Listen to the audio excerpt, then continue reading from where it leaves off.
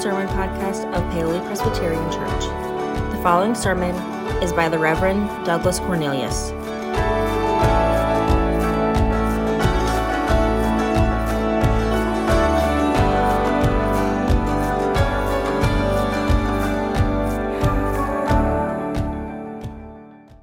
Well, good morning again. This weekend, of course, is a weekend when our nation pauses to remember the legacy and the ministry of Dr. Martin Luther King Jr. And for our text this morning, I've chosen a text from Scripture that takes up the issue of justice and what it means for God's people to live for justice and to think through that issue together. And so our text this morning is a classic one. If you're looking at justice texts from Scripture, this is from the book of Micah, the prophet Micah, chapter 6, verses 6 through 8. Hear the word of the Lord. With what shall I come before the Lord and bow myself before the high God? Shall I come before him with burnt offerings, with calves a year old? Will the Lord be pleased with thousands of rams, 10,000 rivers of oil? Shall I give my firstborn for my transgression, the fruit of my body for the sin of my soul? He has shown you, O man, what is good.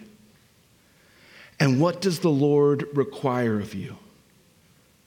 But to do justly, to love mercy, and to walk humbly with your God. This is the word of the Lord. Thanks be to God. Please pray with me. Gracious God, may the words of my mouth and the meditations of our hearts be acceptable in thy sight, O Lord, our strength and our Redeemer. Amen. Well, my daughter Annabelle had a birthday last month, and she turned 4 years old. So she had a little party for her and all of her little friends at a place called Urban Air. Urban Air is a trampoline park, but there's lots of other jumping and climbing and bouncing sorts of adventures to be had. And I'm talking about it as an illustration. We receive no proceeds from Urban Air for mentioning them in a sermon. So for her birthday, she got a bunch of her little friends together, and there's loud music, there's flashing lasers and thumping bass through the whole thing, and everything's glowing in black light. So, my wife and I like to say she got a party and a few gifts, and we got a raging headache for the rest of the day. It was a good deal. But she loved it. She loves this place. And they talk about how people have different love languages, right? That you experience love in different ways. So for some people, acts of kindness might be their love language, right? If you do something nice for them, if you take something off of their plate, it really helps them feel loved. Other people, it could be gift giving. And so you give them a gift and they feel loved, right? Others, it's words of affirmation. You say something nice to them, you compliment them, and it makes them feel loved. Well, we've determined that Annabelle's love language is adrenaline, right? It's just adrenaline. I know it's not a traditional category of the love languages, but we are sure hers is adrenaline. If you want her to feel loved, just give her something to climb or jump off of or bounce around on or dive into. You name it, she is an adrenaline junkie. So 2 things. First, pray for me, especially when she becomes a teenager. But 2, she loves to do everything at playgrounds and amusement parks. And she's very tall for her age, very tall for her age. I know, I don't know where she gets it from, but she's tall, which means many of these activities which have height requirements, right? Because they're meant for kids that are a little bit older than her. She is tall enough to do all of these activities. She's only 4, but she's the height of a child that's 2, 3 years older than her. And so she can go on just about everything. And she does. But at her party, there was a zip line. A zip line that went over all the guests' heads, through the whole room, and you got harnessed up and you shot through the whole trampoline park, just flying over everybody. And Annabelle saw the zip line. And Annabelle wanted to do the zip line. But this one had a serious height requirement. It was meant for kids that were 8, 9, 10 years old and older, and she's tall, but she's not that tall. And this may be about the first time that she was told in her life, I'm sorry, baby, you're actually just not tall enough. You're not big enough. And we took her up to the little, they had like a little animal with a finger that said, you got to be this tall. And sure enough, she was not tall enough. And we had to tell her, I'm sorry, baby, you're just not tall enough. That did not go well. She did not take the news well. She wanted the zip line, and it was her birthday. How could you, Dad? How could you? But it was about safety, of course. The harness that holds you in, the activity itself, you have to be a certain size, a certain height, a certain age for this to work, for it to be safe. And so there is a height requirement. So after a small tantrum, she went back into the giant ball pit, which is also for kids older than her, but she is tall enough for that one. And she played around with all the 7-year-olds in the ball pit, and we were just fine. But requirements are there for a reason. They're there to keep us safe, to keep us alive, to make sure that we do the thing that we should be doing, and that we don't do the thing that we shouldn't be doing. That's what requirements are for. And when the prophet Micah is addressing God's people, telling them how they should live, what it means to live a godly life, how to follow this other road that we spoke about last week in our services, he says this: He has shown you what is good. He has shown you what is good and what the Lord requires of you. To do justly, to love mercy, and to walk humbly with your God. That's it. Do justly, love mercy, walk humbly. And we'll get into those things. But before we do, I want to note Micah's introduction to those 3 instructions: to do justly, to love mercy, to walk humbly. His lead-in is this: He has shown you what is good and what the Lord requires of you. What the Lord requires of you. See, for the people of God, these items Micah is listing, these aren't suggestions.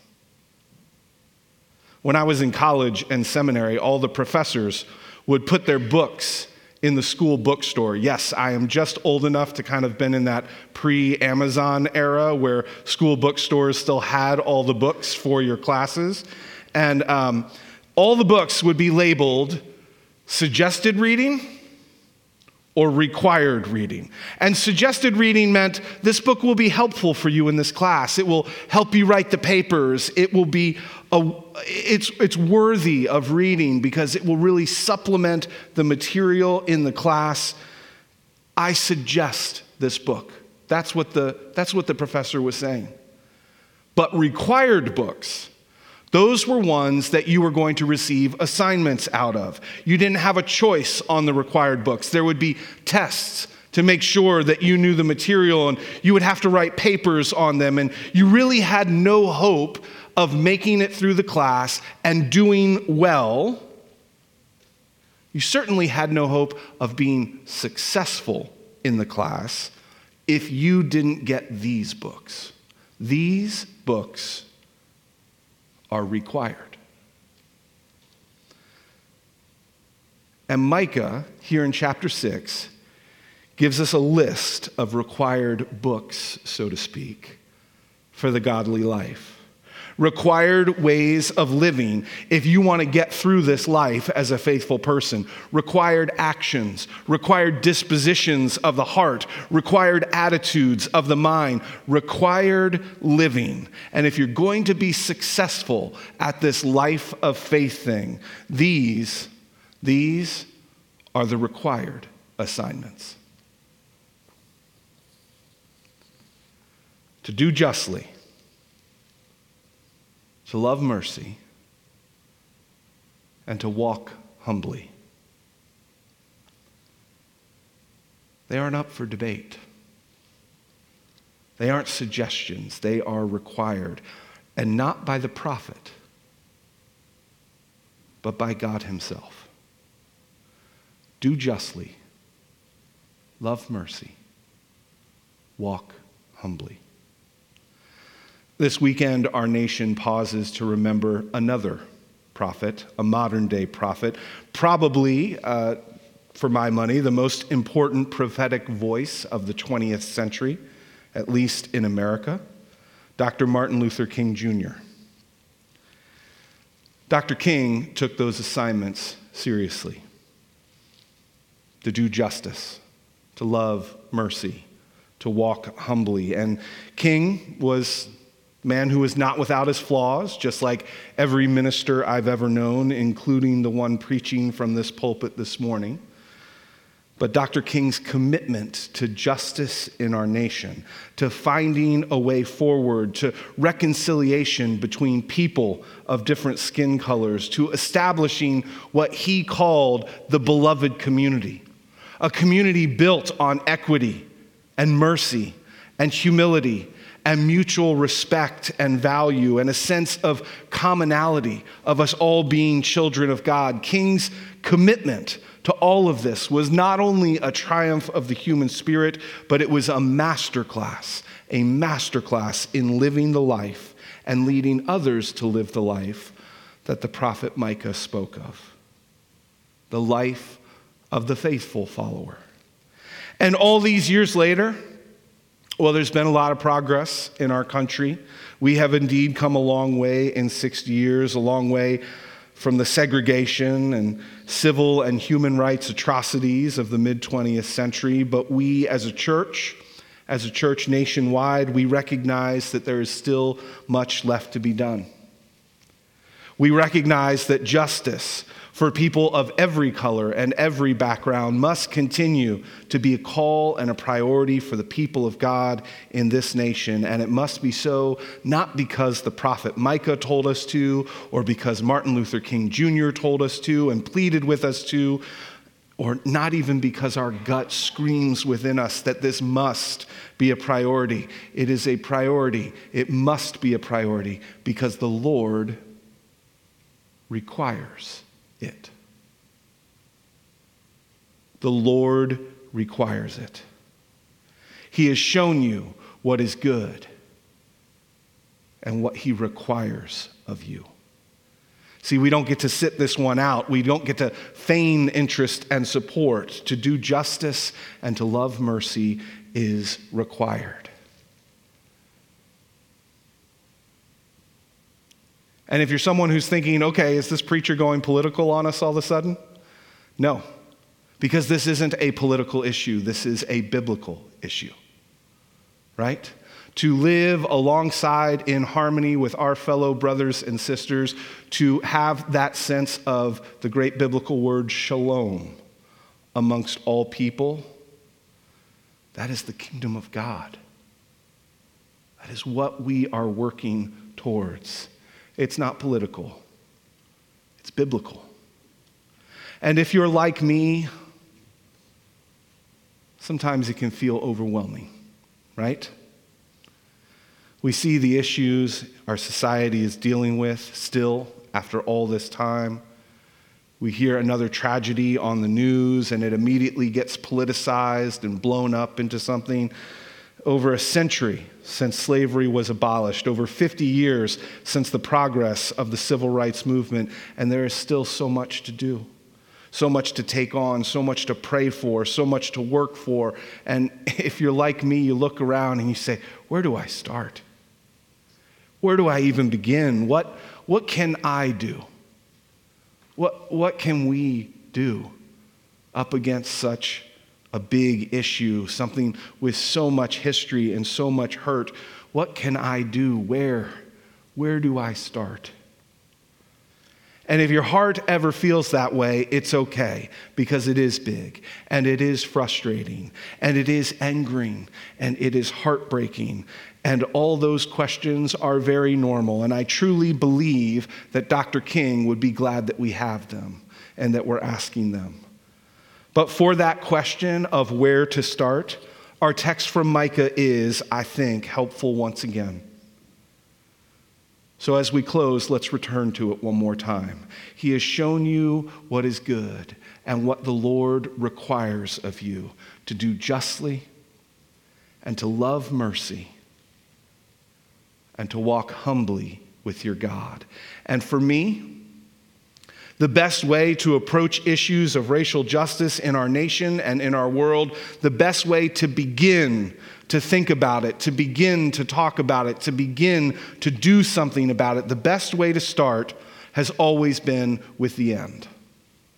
The best way to start with the issue is with the end of the text. Walk humbly. Walk humbly with your God. Humble yourself. Walk humbly with your neighbor. Know that you don't have all the answers. Know that you play a part in the problem, even if you don't know what part that is. Know that you'll always learn more by listening than by speaking. Know in all humility that we all have sins to confess, and then start by confessing your own before ever moving to someone else's. And know that walking humbly with our God also means walking humbly with every single child of God. And pull up alongside your brother. Pull up alongside your sister, your elder, your neighbor. Pull up alongside them and just start walking, but walk humbly with them and with your God. It's where Micah ends his thought on the faithful life. But for justice in our time, for all people, I think it's where we start. May God help us to do so. Amen. I'll invite back up our praise team, and as they get set, we are going to continue in our worship. In a few moments, we're going to have a time of prayer, and we will come back to that. But during that time of prayer, if you don't come up, I do invite you to be in prayer for our nation and for that sense of shalom, that sense of harmony amongst people. But don't limit it to our nation. We can turn on our news, and we can see where divisions and ethnic background and race and old hurts are still rearing their heads in our world. And so during that time of prayer, I hope you will reflect on the message and our text for this morning, and I hope we can be in prayer for our world and for the reconciliation of all people.